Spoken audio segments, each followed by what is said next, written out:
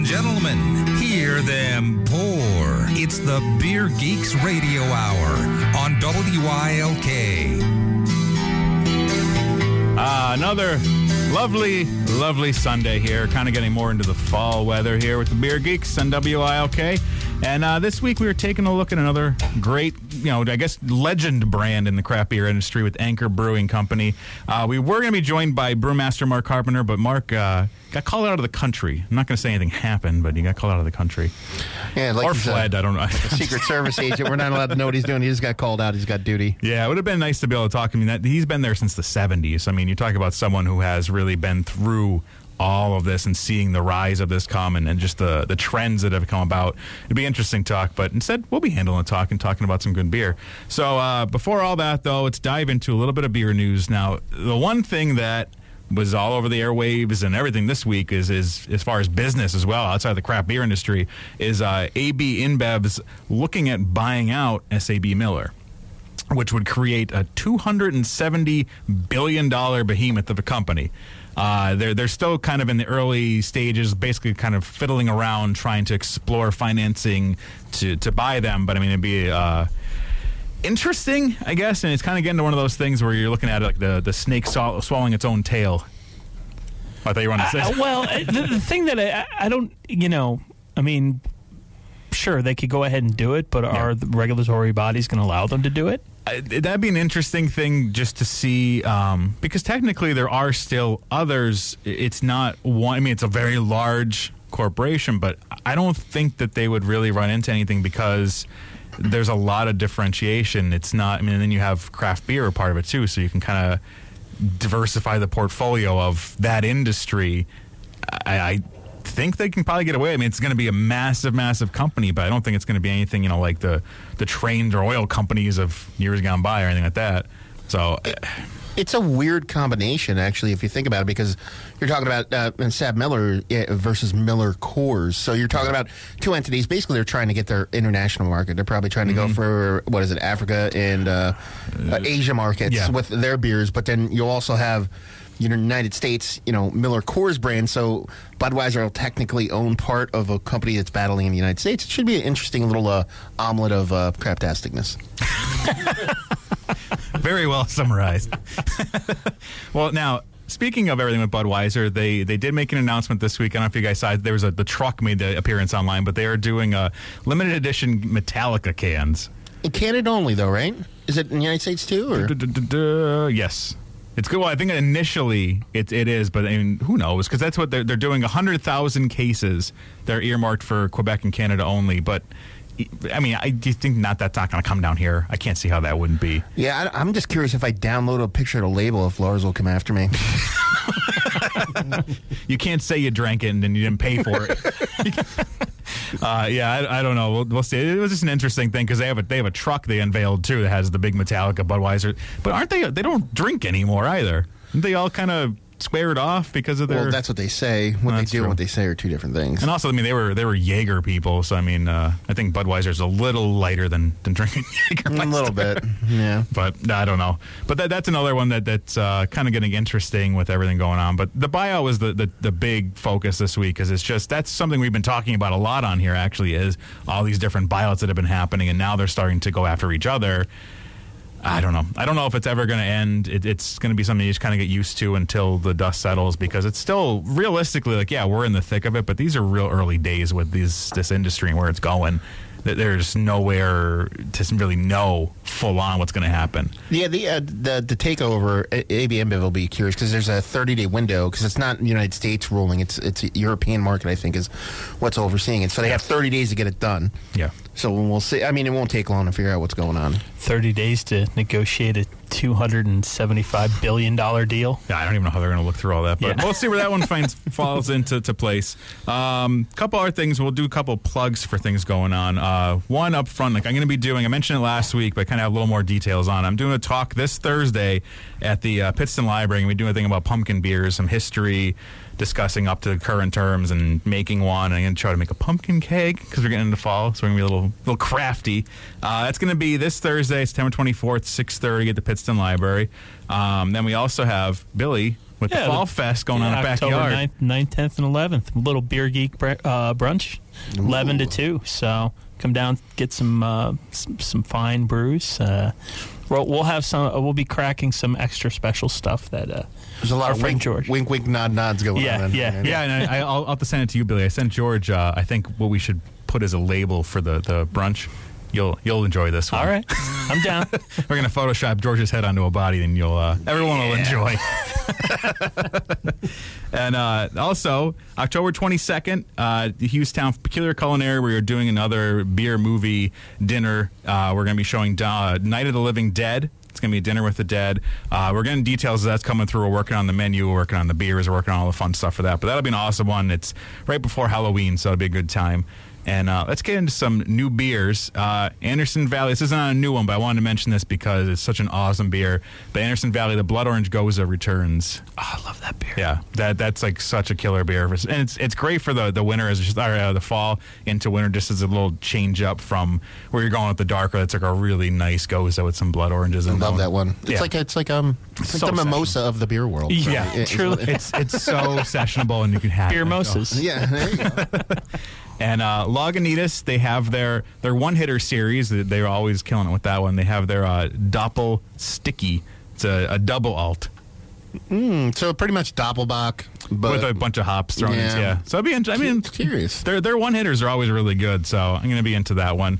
And then Sweetwater, they are releasing their Bourbon Barrel-Aged Imperial Stout. That's coming out October 4th, which that'll be killer. I mean, that's really where a lot of people are going into those bourbon barrel things, but when it's done well, it's phenomenal. Especially this time of the year, Yeah. Oh, yeah. Well, any time of the year, depending on some of us, but it's even better than when you get to the end and why. So we're starting this off now. We said we're getting into everything with Anchor Brewing. Now, this is a brewery that has a very rich history going back. I mean, they just celebrated this past August 50 years. So I mean, they are kind of one of those breweries that have just been there. Like you have walked into. I don't know how many states are distributed in, but I would say it's nearly all. And I know they're international. But I mean, they have a very loyal following, and they kind of really came from. The whole story behind that is, Fritz Maytag of the Maytag, of those Maytags, kind of was going to this bar when he was out in California. He really enjoyed what was to become steam beer for Anchor, and finding out that the brewery was basically going under, and got everything together and was able to buy them out because, I mean, when you have that, why wouldn't you? Yeah. And but turned the whole thing around. Like, he really got in there, went up turning the whole thing around, and he bought it for just a couple $1,000s too, which is the crazy thing. Like that, think about a good investment turnaround. I mean, like, it was just a couple $1,000s able to buy it and turn this whole thing around. He was 27 at the time. I don't think I'd have. I don't think even now I have enough sense to be able to turn something like that around. No. And then want to be, making it what it is. And like from that, I mean, they want to really getting into the whole craft beer movement hinges on what that happened with that, like where that went, where that story went. They're, I mean, it's one of those breweries that, like a lot of people out there, to kind of overlook it because it's so readily available. Yeah. You don't think about picking it up, but I mean, they're on the Mount Rushmore, I mean, it's. Mm-hmm. Oh, they definitely are. And then they've even the IPA. I mean, we don't have any today. Their Liberty Ale. That really is the beer that when you kind of take a look back to America, like how styles came, like that's the beer that really changed. I think there was even a brewer that even cited that we just talked to recently that just said, hey, I remember it was like, I tasted Liberty, and then I'm like, how do I do this? And then next thing you know, but it was just, I don't know, within the last month or so. Yeah, and it really is like one of those beers that just changed everything, because at that time, and it's funny now, and I have a quote from him later. I have to read it. There's a quote from Mark Carpenter, from their brewmaster, but it basically was saying, like, when we did that beer, that was too hoppy for everybody. And I wish I could have taken into consideration, like, the inflation rate of hops. Because like, at that time, like, everybody was taking a sip of that, and it was just like, oh, my God, they couldn't. It was just too much for them. Now it's such a commonplace like flavor profile. It's I don't know what the IBU is, but I mean it's very low compared to what we have now. But at that time, like that beer is what came about and started making people want to have hoppier beers because it wasn't readily available at that point. So I mean, they came along and changed that. They were one of the first American breweries to offer a barley wine, which got all that kicked off and going. And that's still a great. Their old Foghorn is still a really great one. I love that beer. Yeah, and some of that aged for a little bit. I mean, they just really changed a lot of what we know in America as far as what craft beer was at that time to what it is now. And their steam beer, which is what we have now, is what really kicked it off for them. It's an interesting style because, it's California Common steam beer. The story behind it, Matt knows one, I know another. There's a couple different things about it, but I mean, it has an idea behind it. It's basically a lager brewed at ale temperature, so it's a little bit warmer, which causes a little more blow off, and supposedly, that coming out reminded some people of steam, and they thought that's where it came from.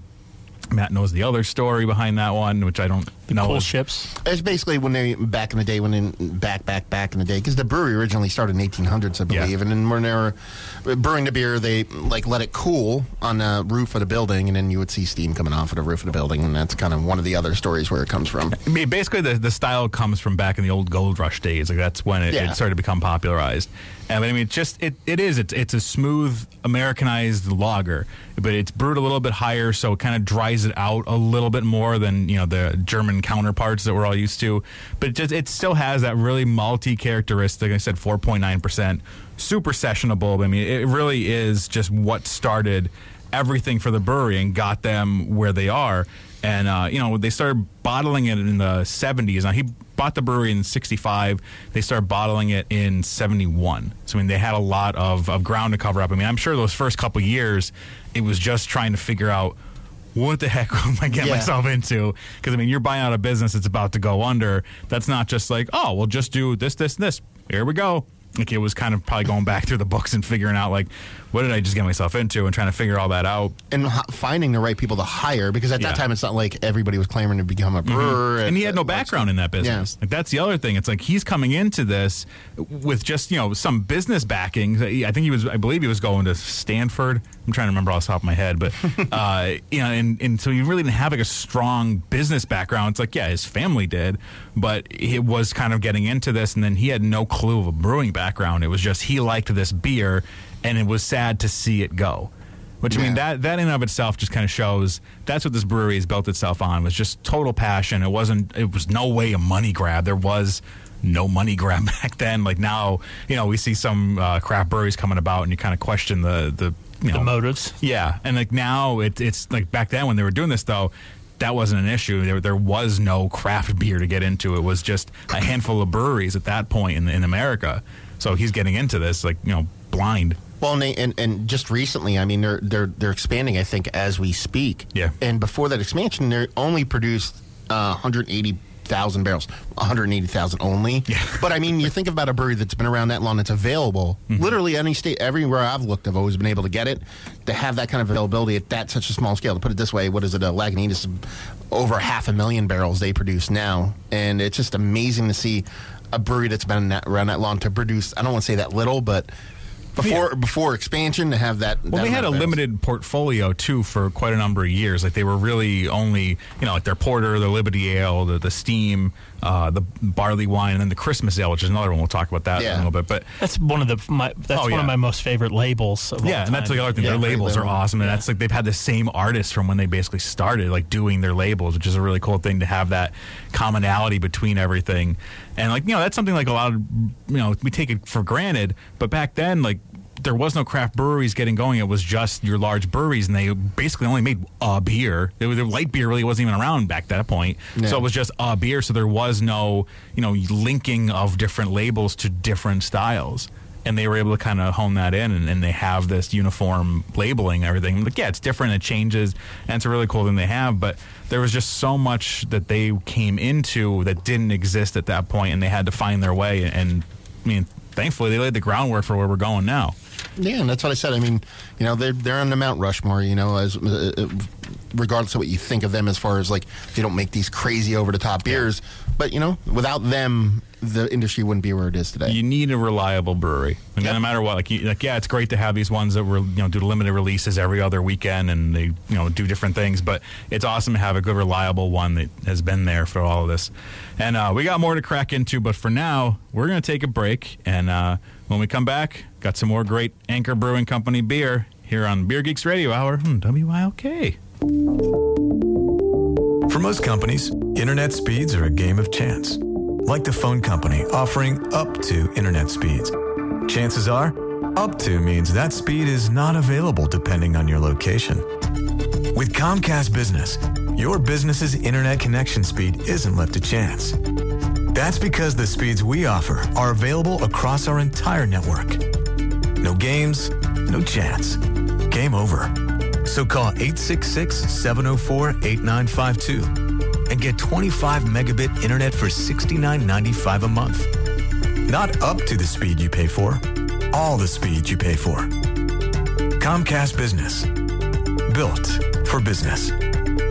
Offer ends September 30th, 2015. Restrictions apply. New business customers only. 2-year contract required. Early termination fees apply. Equipment taxes and fees extra and subject to change. Requires subscription to business voice and TV services. Call for details.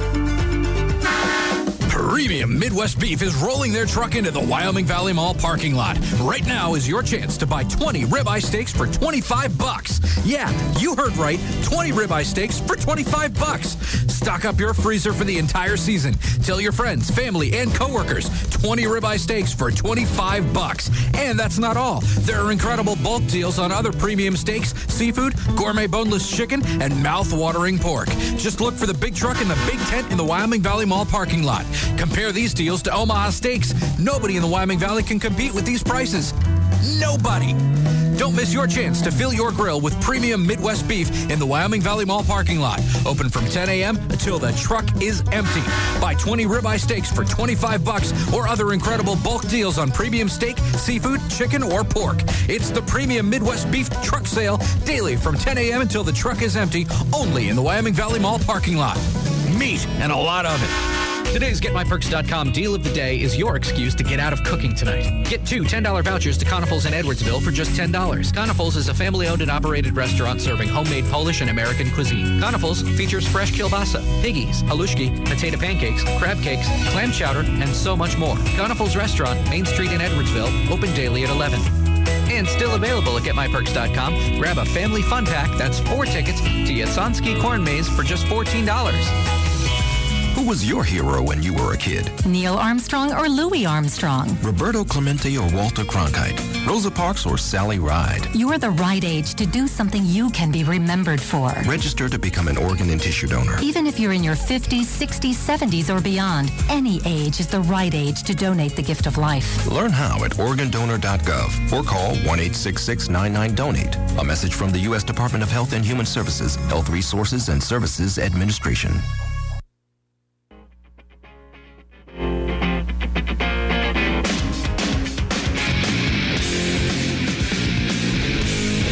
Yep, it's the 90s here in the studio.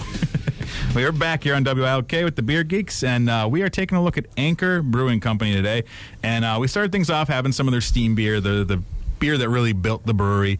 And what we have now is it's a new beer, new-ish beer from them. It's actually a collaboration they did with Chris Robinson, the Chris Robinson Brotherhood, which is Chris Robinson from the Black Crowes, his new band, which Billy and I were just talking, I didn't realize the Black Crowes were done. Yeah, they're done. No, well, there you go. Well, I think Chris Robinson has a eccentric personality, to put it one way. There you go. That's the G-rated version. That's always the nice way of putting it. Yeah, he's quote-unquote passionate. That's the other one I love to hear. It's like, no, that means he's a jerk behind the scenes to a lot of people. Oh, well, you could sue me. That's fine. You're not going to get anything. But no, this is their new one. This is it's called Brotherhood Steam Beer. Basically, what it is a dry hopped variation of their steam beer, but it's beefed up a little bit more. It's 5.6 instead of 4.9. And what this has is it's some pale caramel malts, just like in the steam beer, but it's dry hopped with Citra and Nelson Sauvin hops. Now, Nelson Sauvin is like a really nice hop, and Anchor is actually one of the breweries that kind of spearheaded using that hop in their Hummingbird Ale. That was the one that really brought that hop to the forefront. I mean, now it's kind of become a new darling hop, as a lot of people move towards New Zealand and Australian hops. That one's kind of leading the way. It has some subtle white wine notes to it. It's a little grapey, but some really nice balancing of fruit flavors. If you're doing a comparison from this to the regular steam, it just got a little more fruit characteristics to it. Like that's what it kind of comes through more. It doesn't. I mean, it's dry hopped, but it doesn't come across as any kind of IPA or anything along those lines. It just has a little more fruit notes to it that kind of melt into the caramel malts. I mean, it's another super easy drink, and it's available in cans. I think it's only canned. I believe it's one of their only canned beers that they only do in cans. Sorry, that they're getting more into canning as well. Anchor, like they have their lager. They're another one. Like a lot of the breweries are moving towards putting their beers in cans as it becomes more and more popular, and cans have gotten a lot better. If we went back to, which I would love to see if anyone's ever going to do it, which I know someone has to. I think Budweiser was talking about doing the old, like just as a nostalgia, bringing back the old pull tab. Like, because I know they're releasing like old cans. I didn't see if they were doing it like that, because I would love to see a brewery bring that back just for nostalgia's sake. There's two of the greatest feelings in the whole world. Is a pull tab beer, and in an old phone, when you slam it down, it made that like ring, that ding after you slam it. Yeah. Bring those two things back in my life, and I'm a happy man. Yeah, then you're satisfied hanging up instead of just like angrily pushing a button. Slam it down and go, give me a pull tab. Yeah, I would love to see them bringing that back more. I'm sure they will. I mean, that's really what. Especially larger businesses of any kind, until you wind up getting into at some point the nostalgia factor, brought back. I mean, letting a cork and cage rip too is like, Yeah, that's a fun one. It's even more fun if you're pointing at someone you don't like and just, letting it rip. Sometimes they go flying right out of there. Well, I mean, if we've learned anything from Mad Men, it's nostalgia wins. Do you know what I mean? That's true. From the show to everything they try to sell in there, they try to dip into nostalgia. That's how you sell things. Oh, so. yeah. When you see all, even with soda companies now, they brought back Surge. They bring back Tab. But no, Tab never went away. Really? No, Tab never went away. No, I remember going to a couple like smaller grocery stores, and Tab was always there. Because I remember just seeing. I always remember reading the label on it, because that was one of the first ones that had to come out that put saccharin in it, and they had to put the label on it that, hey, this causes cancer in lab rats. Just letting you know. Yeah. Drink up. Yeah. It's like, all right. I just want me some 50-50, man. Bring that back. Remember the 50-50? Yeah, I remember that. Yeah. But they're bringing back Crystal Pepsi. That's another one that's going to be coming back. You got no smiles from us. Really? It's like crickets. You're like Crystal Pepsi? That's one I have a nostalgia factor. You're going to bring back polio, too? So we're comparing Crystal Pepsi and polio. But no, there's a lot of those things that's where people are really gravitating towards, especially now. The bulk of us, minus one, I would say, had a good chunk of our somewhat of our upbringing in the 90s. Like, we were at some formative age in the 90s, and that's where a lot of companies are moving towards, is capitalizing on us. Mm-hmm. Because now we're getting to the point where it's like, I remember when, and oh, do you? Here you go. Buy it again. You're like, oh, okay. Yeah, I mean, nostalgia is great on someone who's in their 20s, but there's a thing called, what is it? Oh, disposable income. You kind of need that in order to make money as a business. So I don't know. If you see it in the beer stuff, I mean, there's a lot of people that definitely don't have disposable income that are going to town. George is silent. Yeah. No, I'm just putting on the spotlight here. But no, like, we even saw, Pennsylvania Brewery, Tired Hands, they came out with an Ecto Cooler inspired beer and set the internet alight, and they were sold out. I think it was like an hour at most. Yeah. I mean, they just went because everybody just loved the idea of that and went after that. And that's really what a lot of people are doing, is just, you see all that 90s nostalgia stuff is really being capitalized on now in all different industries, for better or worse. I mean, part of me is kind of like, that's really cool to see that. And the other part's like, oh, now now it's my turn. Even the bigger companies, I mean, you see Ballantine coming back. You've seen beers like that are like, just waiting for some Schlitz and Red Dog to come back, huh? Oh, Red Dog. Zima. Now we're getting classy. We do have Zima. It's called Not Your Father's Root Beer. Yeah. Oh, zinger. Shots fired. Shots fired in the studio. But no, it's just interesting to see like where a lot of this is going, and where we're going now. Now, this is another great one. This is a newer one. As I say, like, Anchor is starting to really expand their portfolio and bring forth a lot of different things. And this is one that came out with 2 years ago. This is their California Lager. I know this was originally, they also do a really cool thing, and I've only had a handful of these over the years. They have a Zymaster series that they do that's a little bit more limited. They do small batches, but they're in bigger bottles. I don't think they're 32 ounce. They're like a fat version of their Anchor one, but it's just like a really nice series that they do to kind of experiment a little bit, and that's how this beer started, as in the Zymaster series. And it's just a really super easy drinking lager. Another one, 4.9%. But what they were going for was kind of a throwback to the old style that they used to do in California. And it basically uses only cluster hops, which is the premier hop at that time. Like, they really went back historically to create this, like using only California barley, like all these things to go back and recreate a traditional from 1876 style California lager. So this is definitely like a much lighter, easier drinking beer than, you know, some of the aggressive ones that we're into now. It's like a nice little time capsule. But really, it's light, fruity, super easy drinking, as I said. I mean, that's one thing you can definitely say about anything with Anchor. Their beers are so crushable because they're just so easy drinking, so light. And they're not known for being, I mean, other than their barley wine, like they're not really a super aggressive brewery with anything, which is an awesome thing to have all these different flavors and all this background going on within this brewery. Yeah, absolute chuggability, right, Billy? It is chuggable, absolutely. Yeah. Oh, we have someone on the line here. Let's see how this goes. Fingers and crossed. All right, so we have on the line Fred from Einen. Fred, you have a question. Packaging of beer. Depends. It really depends on how you want it to go, right? Is that true? See. Yeah, let's see. Okay, so cans are going to be the norm, you say? I don't think they're going to be the norm. They're becoming more prevalent. More prevalent because people don't care about how the beer is packaged. It's not. You know, if you go to Canada, you're still seeing thick brown glass returnable bottles, which as you know preserves the beer. Now, a metal encased, you know, a completely opaque package like a can is a great thing, except for the contact with the metal. So if they can figure out a way around that. I think they have, Fred, actually. Yeah, that's what's really changed it, is the lining in the can is drastically... The lining of the can has changed? Okay. Yeah, so it's actually a lot of bigger beers. It's actually become a much better package because even the brown... I only see people slugging down Budweiser and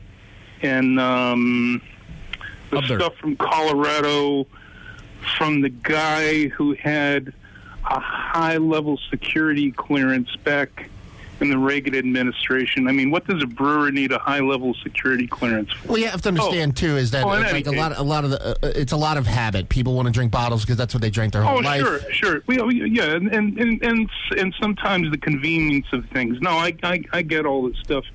So, if they really wanted to get nostalgic, they would go back to the origin of cans, which were bottle top cans, if you know what I'm talking about. The full pry-off, that's what you're talking about, correct? What you do or I don't? Or you don't? Yeah, the Sly Fox does. Yeah, that's what I was going to say. There are brewery that is becoming a thing now. There's a lot of breweries that are coming back. It's the full pull-off, like the whole top comes right off, and it's basically... It's a cone-shaped top that comes up like a bottle. Do you understand what I'm talking about? No, I know what you're talking about. I know the edge of the can. Yeah, so I mean, looks like. Yeah. If they're gonna go really nostalgic, that's the way to go. But I'm sure no one's going to do that because it's too expensive to produce. Well, of course. I mean, and that's an interesting take, Ron. We really appreciate the insight on it. But yeah. You know, insofar as nostalgia is concerned. Yeah. No, it's starting to become a big thing now, and there's more and more getting into it. That's really what it is. But right. So let me ask a question now about the use of hops. Shoot. Basically, when I used to drink beer, because I don't drink beer anymore, just because. What are you listening to a beer show, Ron? I'm just kind of curious about this one. Well, why not? Why not? Oh, I'm just curious. Information is great. I'm just curious as to... One does. Well, you could listen to a wine show and then buy wine as an investment, right? Which I'm not going to buy in beer as an investment, obviously. But it's quite the investment. You should, though. So the use of hops. Well, rather over-hopped beer. Yeah. Okay. When I used to drink beer, there wasn't, with the exception of a few wheat beers, there wasn't a European beer I met I never liked. I didn't like, rather. You know. European beer, well, obviously, that's where it came from. Yeah. But the use of hops, and particularly over-hopped beer, hops, as you well know, with the exception of India Pale Ale, hops, as you well know, was there to preserve the beer somewhat and balanced the sweetness of the malt, right? Yes. Okay. So with over-hopped beer, it's my contention that the beer is horrible to begin with, and they over-hop it, and people, hop heads love this kind of thing, so they'll drink practically anything. It's all subjectivity. So that's a question.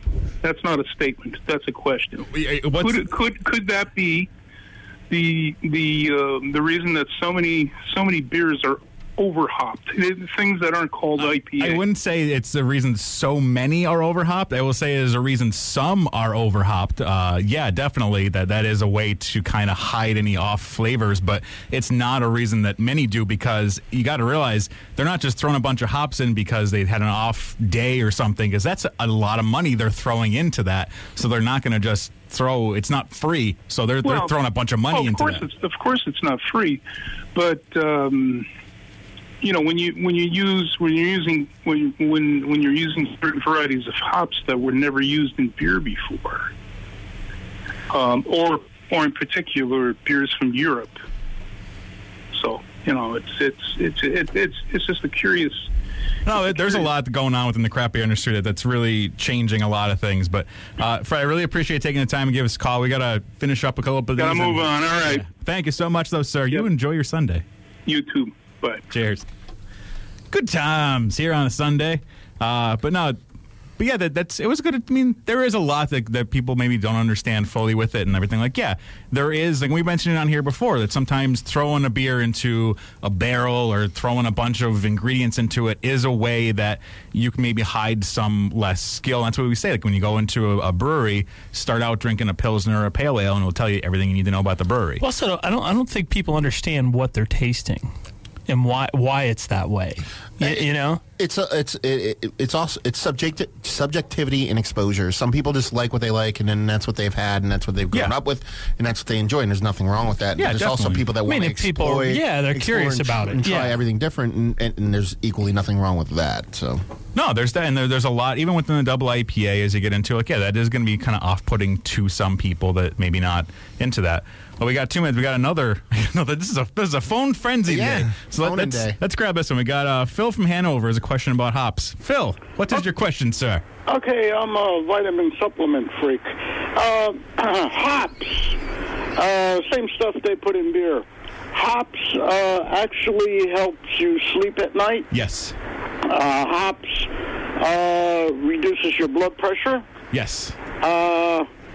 And how about this one? Hops reduces your desire for alcohol. Let me throw this back at you, Phil. Here's some things about hops. Hops are very closely related to the marijuana family, so you have a lot of similarities to that. And also hops, there's 2 things. Female and male process it differently. A male, it can actually act as an aphrodisiac in some, and in females, it always makes them tired. So if you go out on a date and you're both having hoppy beers, it could be a really horrible way to end the evening. I'm not talking about hops in beer. I'm talking about hops in a capsule. But yeah, but I'm saying it's in beer too, so it's the same principle. Your body's digesting it the same way. But no, I definitely, hops are in a lot of supplements for sleep and all those great things. But I thank you for giving me a call, Phil. I appreciate that one, brother. Cheers. But we are now up against the break, and when we come back, we have some more beers to enjoy here on Beer Geeks Radio Hour, WILK. If your credit card debt is out of control, if you're in over your head dealing with monthly payments, there's a powerful secret the credit card companies don't want you to know. If you have more than $5,000 in credit card debt, you have the option to settle that debt for a fraction of what you owe. That's bad news for credit card companies, but it's great news for you. We're Debt Relief Advocates, and we're offering you free information on how to virtually eliminate your credit card debt and make your monthly payment affordable. To see how much you could save, call now, 1-800-600-5002. Don't declare bankruptcy. Give us 10 minutes and we could save you thousands. We depend on your success and offer a guarantee, so there's no risk. Debt Relief Advocates. Live better debt-free. Find out how easy it is by calling now. For the secret the credit card companies don't want you to know, call Debt Relief Advocates now and see how much money you could save for free. Call 1-800-600-5002. That's 1-800-600-5002. It's Dracula's Forest 32nd year, and it's bringing the 2015 Halloween season to new heights with its newest haunt, the Walk of Doom. Experience a journey by foot through the center of evil as you walk along a path where creatures and undead beings await you. Think you can make it out alive? Dracula's Forest is open Friday and Saturday, September 18th and 19th, and 25th and 26th, and then every Friday, Saturday, and Sunday in October, including Halloween night. Groups and birthday parties welcome. Visit DraculasForest.com. Caring for a loved one is a personal decision. Choose care that's personalized. You know, Renee, when we partnered to bring personal home health care to NEPA, I really think it was because of the attention to detail and can-do attitude you brought to the patients of my facilities. Thanks, Mike. That means a lot to hear. As a nurse and case manager at other companies, I kept meeting resistance to provide what patients, and just as importantly, their doctors wanted in a home health provider. I thought that we could provide a more personal level of care to those we serve, and that's exactly what we do at Personal Home Health Care every day. Don't compromise. Personalize the care your loved ones need to enjoy a better quality of life at home. Personal home health care. It's the personal detail that sets us apart. Visit us at personalhhc.com. Summer and golf are about to be things of the past. If you're like me, you haven't had your fair share of either. It's okay because good golf weather and Stonehenge golf incentives give you more reasons to play. Play the premier public course that boasts 6,600 yards and 71 chances at greatness. Drive a cart for $29 weekdays and $39 weekends. Golf Stonehenge. Call Stonehenge for tee times and details 836-5108. Stonehenge. Country Club Feel public deal. This is WILK, powered by Sherwood Chevrolet in Tunkhannock, PA. Stop by Sherwood to view full lines of Buick, GMC, and Chevrolet.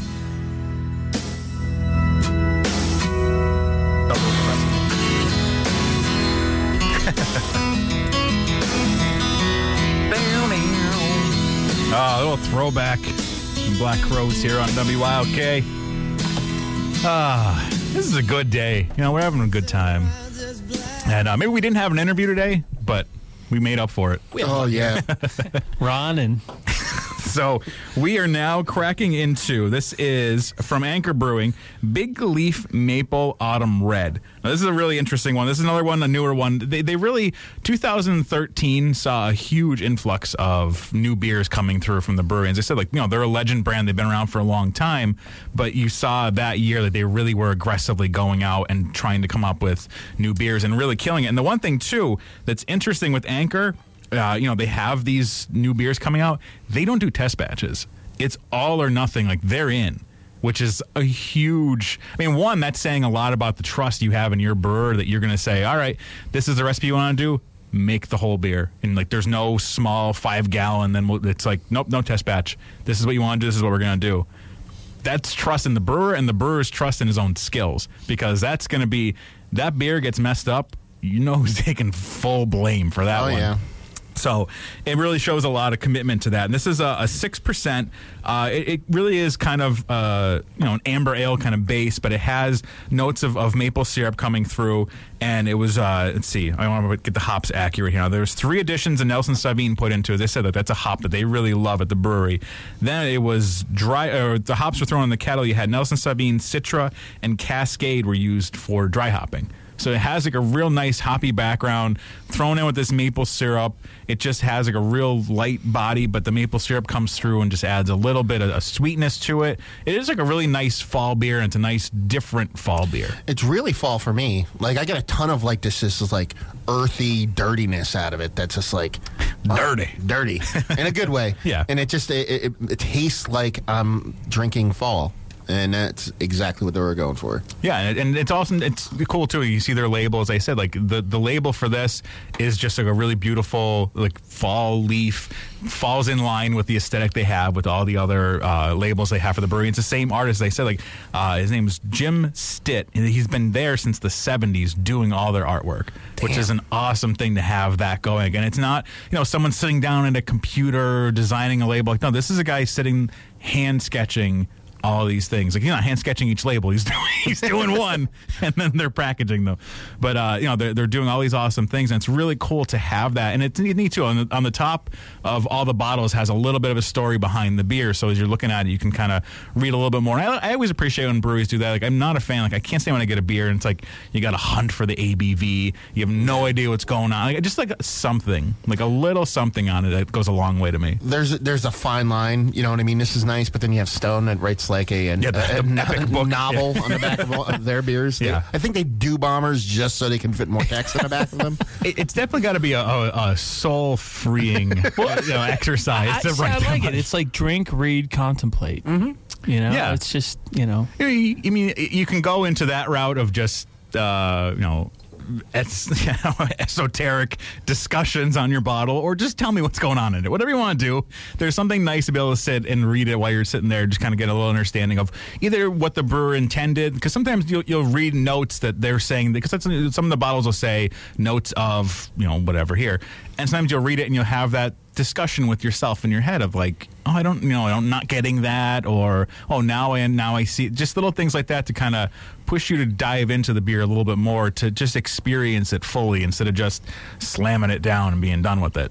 And Anchor's labels are iconic. Like, oh yeah, if you see them, it's not like you can confuse them with somebody else's. There's a couple breweries that are like that. And as a certified label junkie, I'm definitely a big fan. Yeah, and as I said, their Christmas ale is one of the ones like that is a very iconic label that changes every year. Like, that's to me like what really says a lot about the brewery is they have a Christmas ale they've been doing for all this time, and every year it's a different recipe. They alter it a little bit and change the label, and I mean they're not huge difference. Like, you have a similar style with different ingredients added on top of it, but it's just a really nice solid beer. And people have, and they come out with those Magnum bottles of it too, which is awesome. Yeah.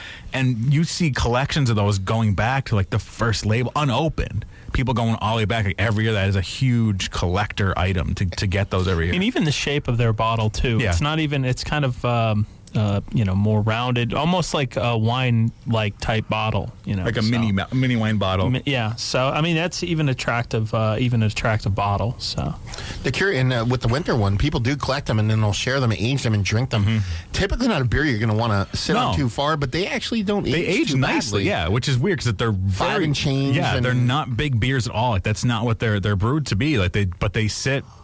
I mean, I've seen people do tastings of those, like 15 years vertical of those things, and like big events that people will come to.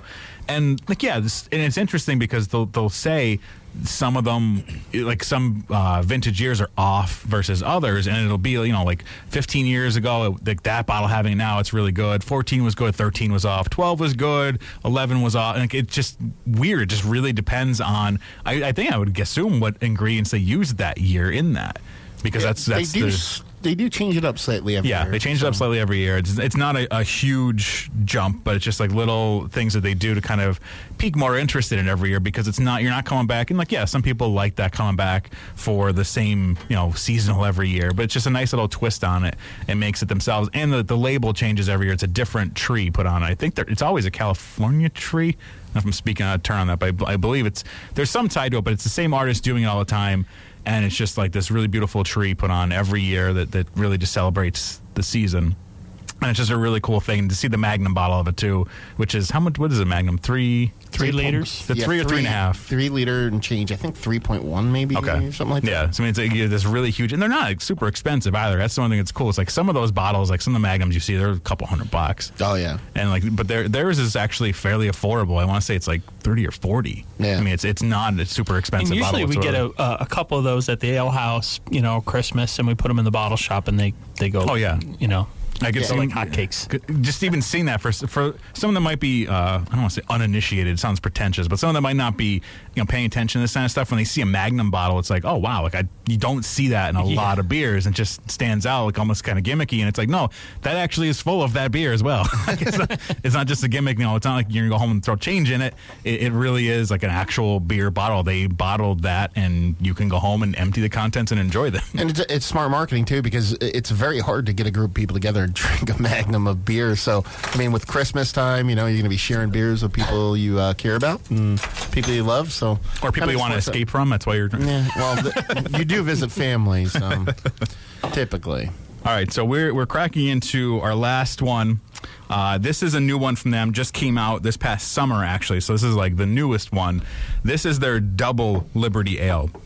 Now, as I said, the Liberty Ale came out in the 70s. Let me read the exact quote for you, because this is what I was talking about from Brewmaster Mark Carpenter. When people first tried our classic Liberty Ale in 1975, its strong hop flavor was a shock and delight to their palate. Liberty Ale truly broke the mold, starting a trend towards hoppy beers, and continues today as beer fans increasingly enjoy hop-forward IPAs.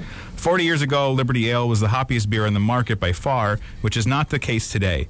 I like to make the joke that when we wrote the recipe, we should have built in an inflation factor for the hops. So that's really what they did with this, is they went back, basically took the recipe for the classic Liberty Ale, which is a 2-row pale malt and whole cone Cascade hops. So this is a whole cone, and they basically just kind of doubled it. And it's got 90 IBUs, so it's a much bigger, I don't know what the ABV, I want to see where I have that on, 8.2. So it's a little bigger. I don't know what the Liberty Ale is definitely not that. But it's just a bigger verb. It's fresh. The whole cone comes across a little. Liberty is 5.9. The whole cone, like using that process, is a little different. It kind of comes across a little fainter in some, because the oil compositions from the hops change as you pelletize. But it does have that little bit more oiliness to it, and then you get a little bit more earthiness to it. But no, it's really easy to be drinking. Like, you don't notice that it's a higher ABV at all. It's got a real nice malt backbone. It's definitely not. No, Anchor is a West Coast brewery. This is not a West Coast IPA, like a West Coast double IPA, I should say. That's not what this was intended to be. So, I mean, you might see where they're from, see double IPA, and think, oh, melt the enamel off my teeth or whatever, like people love to do with that, which that's a whole other thing we've talked about numerous times. No, it's just like a really easy drinking, nice, and it's great to see them get into that, because you kind of don't think of Anchor as getting into big imperial beers. Like, yeah, they have their barley wine, but they're definitely not known for doing these really big imperial type beers. That and all the beers we just went through, relatively small, where they range anywhere from 4 to 6 or something like that. And this is a bump up, what'd you say, 8 and change or something? 8.2, yeah. And it doesn't seem, I mean, there is a bit more flavor impact there, but it doesn't seem that much bigger. So No, it's still just as easy drinking. It's exceptionally smooth for 90 IBUs. It's 90 IBUs, but it's definitely not overly bitter. Like some double IPAs, like the bitter quality of that can just really, diminish, I think, almost from the experience of it, because it's just too much. But this just has like just the right touches of it. And this is definitely one, maybe if you haven't really had IPAs, I wouldn't say it's, a gateway one. It's got a little bit more to it. But it's definitely on that gradual step as you're trying to get into like really hoppy beers. Like, it's that little medium point between, like, you've had a few IPAs, but you're not ready for this like soul crushing, overly bittered hoppy IPA. This is a nice little medium transitional beer, because you're getting that experience, but it's not too much. Like, you get it up front, but it's not hanging around too much at the back end, like giving this, really, really tough experience that some double IPAs can give you. But enjoyable, as is everything. That's why Anchor, I said, we've said here before too, early in the show, that it's a brewery that is on a lot of shelves, and people and that's just the name of the market now, because there's so many new breweries, there's so many new beers coming out. We tend to be blind to those things that we've seen on our shelves for a long period of time. Yeah, I mean, it's definitely, I've never been there, but I've seen pictures, I've seen video. It looks beautiful. It's a brewery I'd love to visit. They have the copper kettles, too. I didn't even get into that. Like, they have these beautiful, if you want to see what a beautiful brewery looks like, look up the inner workings at Anchor Brewery, and they have these beautiful copper kettles that are just painstakingly cared for, and that's not a cheap investment for a brewery to have like a copper kettle, and they have several of them in there, and they're so beautiful to see, even from like an artistic viewpoint. Like even if you don't care what's going on in them, it's just like it has that old beautiful industrial feel to them in that brewery. And they have like the copper kettles like built at what's the word I'm looking for like at height, so when you're filling it, you're at the actual top. You're not like climbing. You're not climbing up a ladder and getting into it. It's like built in levels, and it's so beautiful. It's just everything was thought through as they were doing this, and they really continued on with this brewery. And it's great to see them. Even this beer just came out this summer. Like they're still coming out with new ones. They have a great reputation. If there's one brewery that can kind of sit by a little bit and rest on their laurels, it'd be them. But they're not interested in doing that. You could see that now as they're going through this, like all these new beers that they're coming out with. And it's like their porter is still, I love their porter. Anchor Porter is, I don't know if you guys are fans of them as well, because that to me is like one of the best. That's one of my wife's favorites. Yeah, like that is just a really solid American porter. And their Liberty Ale is another great one to go back to. And they have those, which is nice too, to see them in the bigger bottles. I don't know if they're 32 ounces. It's the same that the Zymaster comes in, and they have the bigger bottles. I think they're 32. I mean, they're $4 or $5. I mean, they're super affordable, and they're great go-to beers if you want to go out somewhere, if you want to go grab something for the night, you don't have a bunch of money, grab a bottle of that, and you're good to go. Like, they're not high in ABV, but it's just really affordable, super reliable, easy drinking beer, and they're everywhere. That's the best thing, like to have a great brewery be everywhere. It's one thing, some of these smaller niche breweries, like we had Treehouse on, like they're phenomenal, incredible beers, like some of the best you'll ever have, but you're not going to be able to walk in anywhere and get them. Like you got to go on the hunt to get some of them, which, is a good, it's a fun experience. George can attest to that one. Definitely. It's their life's mission to get, It's a fun thing to do, but it's something that we don't all have time for. Like it's tough to work that in unless you really are seeking to do that out and you put the time aside to go and do it. But it's great when you could have reliable beers that are everywhere. And like a lot of the breweries we've had on here, it's hit or miss. Like sometimes they're not readily available in a lot of places, even where they are. I mean, we had like Carton, Kane, Treehouse, like some of these breweries, like it's even tough to get them for the people that are the neighbors to the breweries sometimes, because it's just like they're really sought after and people go crazy for them.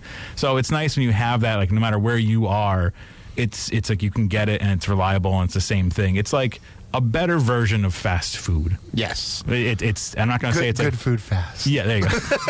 Fast casual. Yeah. And I'm really interested to see what they do with their expansion. Like I said, they're going to, I think they're going from almost 200,000 barrels to almost 700,000 barrels. Wow. And they're in midst to doing that. So I don't know if they're just going to ramp up production of what they have or if they have a lot of new beers in the chute. We'll see. I'm sure they have a lot of new beers in the chute. Just if there's anything to go by with the past couple of years. That's the other thing we didn't really even touch on. Fritz Maytag sold off the company and left in 2010, and it's after they got bought out. I shouldn't say bought out, but after the new owners took over, like they're still separate. They're on their own. They're a craft brewery. But they really then started these new beers, like their summer wheat, their winter wheat, like all these new beers really started flying out of the gate. They had a Saison come out. All these new beers were flying out of the chute, and like I don't see that slowing down at all for them anytime. And it's cool, like I said, like they don't do test batches. That's just totally on their brewmaster, just knowing what he's doing. And you have 40 years experience there. You know what you're doing. You know what that equipment's possible to do. So I mean, there's a lot there within that. But that's going to do it for us this week. But next week's going to be a fun one. We are doing a homebrew show. So we're going to have some homebrew here. I have some beer I made. Hopefully it's carbonated in time. We're going to find out when I crack it open next week. And hopefully I don't open it and hear But that should be ready. And we have a couple other ones, and we bring in some homebrew in. So we're going to be talking to the brewmaster from Northern Brewer, actually, which would be a really interesting conversation to see how they formulate recipes for a lot of the kits for homebrewers to take home with them and everything. So there'll be a lot of good homebrew info. So if that's your bag, or you know someone that's their bag, tell them to tune in. And other than that, we will see you, or you'll hear us next week. Cheers. Cheers. Cheers.